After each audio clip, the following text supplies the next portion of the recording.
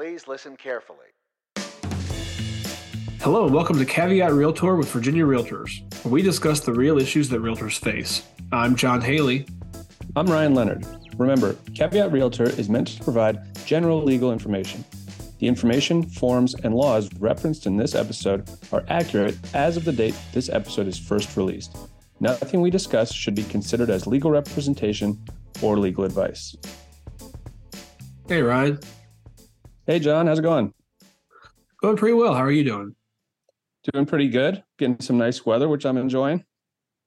It's very nice, although by the time this episode comes out, the winter could have come back in.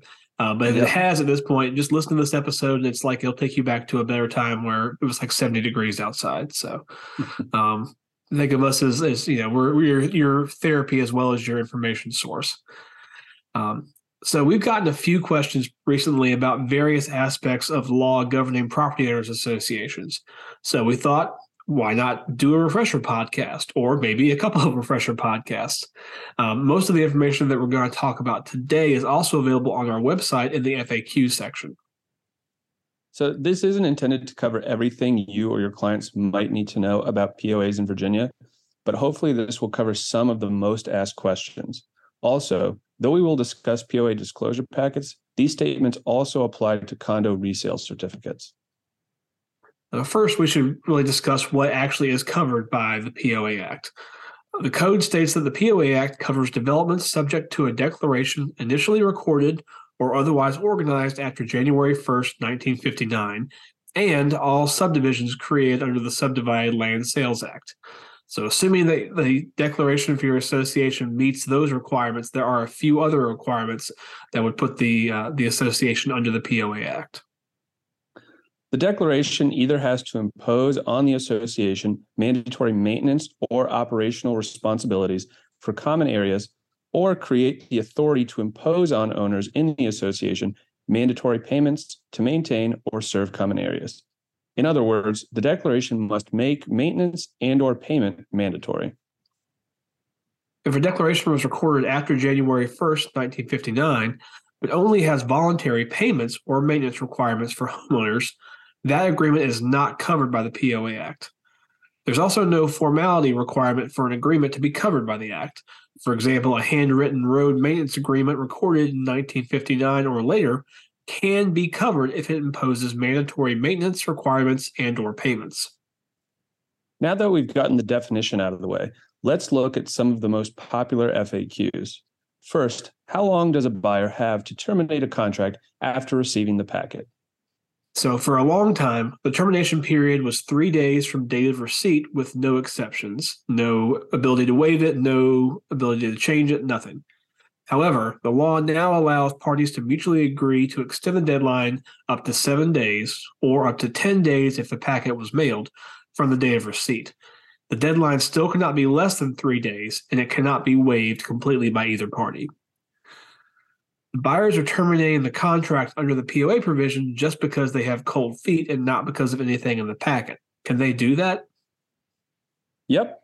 The law provides an absolute right of termination within that agreed upon window from the time that the packet is provided to the buyer. The buyer doesn't have to provide reasons or tie their decision to the POA documents.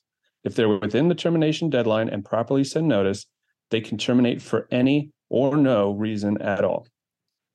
If the buyer receives an incomplete or insufficient POA packet, when does the termination period start? Virginia law provides a detailed list of things that have to be in a complete POA packet. However, even if your client doesn't receive all of those things, the clock to terminate based on the POA provision still starts running the moment they receive any part of the packet. If your clients want to receive the entire packet before making a decision, you can try and negotiate with the sellers to extend the POA deadline up to 10 days from receipt, again, if it's mailed, or 7 days if it's not mailed. You could also agree to have a completely separate contingency period, but it would have to be something that does not relate at all to the POA Act. If the property has more than one community association, what are the fees in that case? The code allows each association to charge whatever fees are allowed under the law. If there are multiple associations, the purchaser's right of cancellation starts running following delivery of the last packet or resale certificate. Finally, we'd like to mention some potential changes to the entire POA process that will likely come from this year's General Assembly. We, as Virginia Realtors, have drafted a bill that seeks to update and streamline the resale process. While it has not yet passed the Senate as of this recording, and if it does that, it still needs to be signed by the governor, we're pretty confident this bill will become law. The bill would take all of the resale information out of the POA Act and create a new chapter that lays out, in plain English, how the certificate must be ordered, disclosed, canceled, and delivered. Also, it will now refer to both POA and condo disclosures as resale certificates. We'll have more on the final form this bill takes in our New Laws podcast and webinars. So if you're interested, please make sure you look out for those resources in the coming weeks and months. Caveat Realtor is a weekly podcast with episodes released every Tuesday. Our podcast is available for streaming through iTunes, Stitcher, Spotify, and Google Play. Subscribe to our podcast to get automatic updates when we have new episodes, and please rate us. Remember, members of Virginia Realtors have access to our legal hotline where we can provide you with legal information. You can access the legal hotline on the Virginia Realtors website under the Law and Ethics section. Make sure you're logged in to see this page.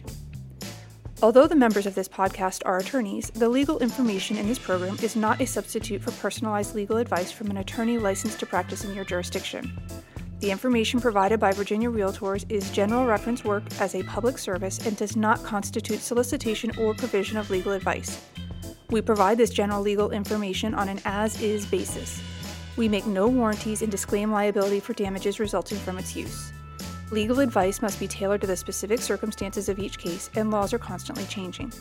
The information provided in this program should not be used as a substitute for the advice of competent counsel. This has been a production of Virginia Realtors, copyright 2023. This podcast features the song Please Listen Carefully by Jahzzar, available under a Creative Commons Attribution Share-alike license.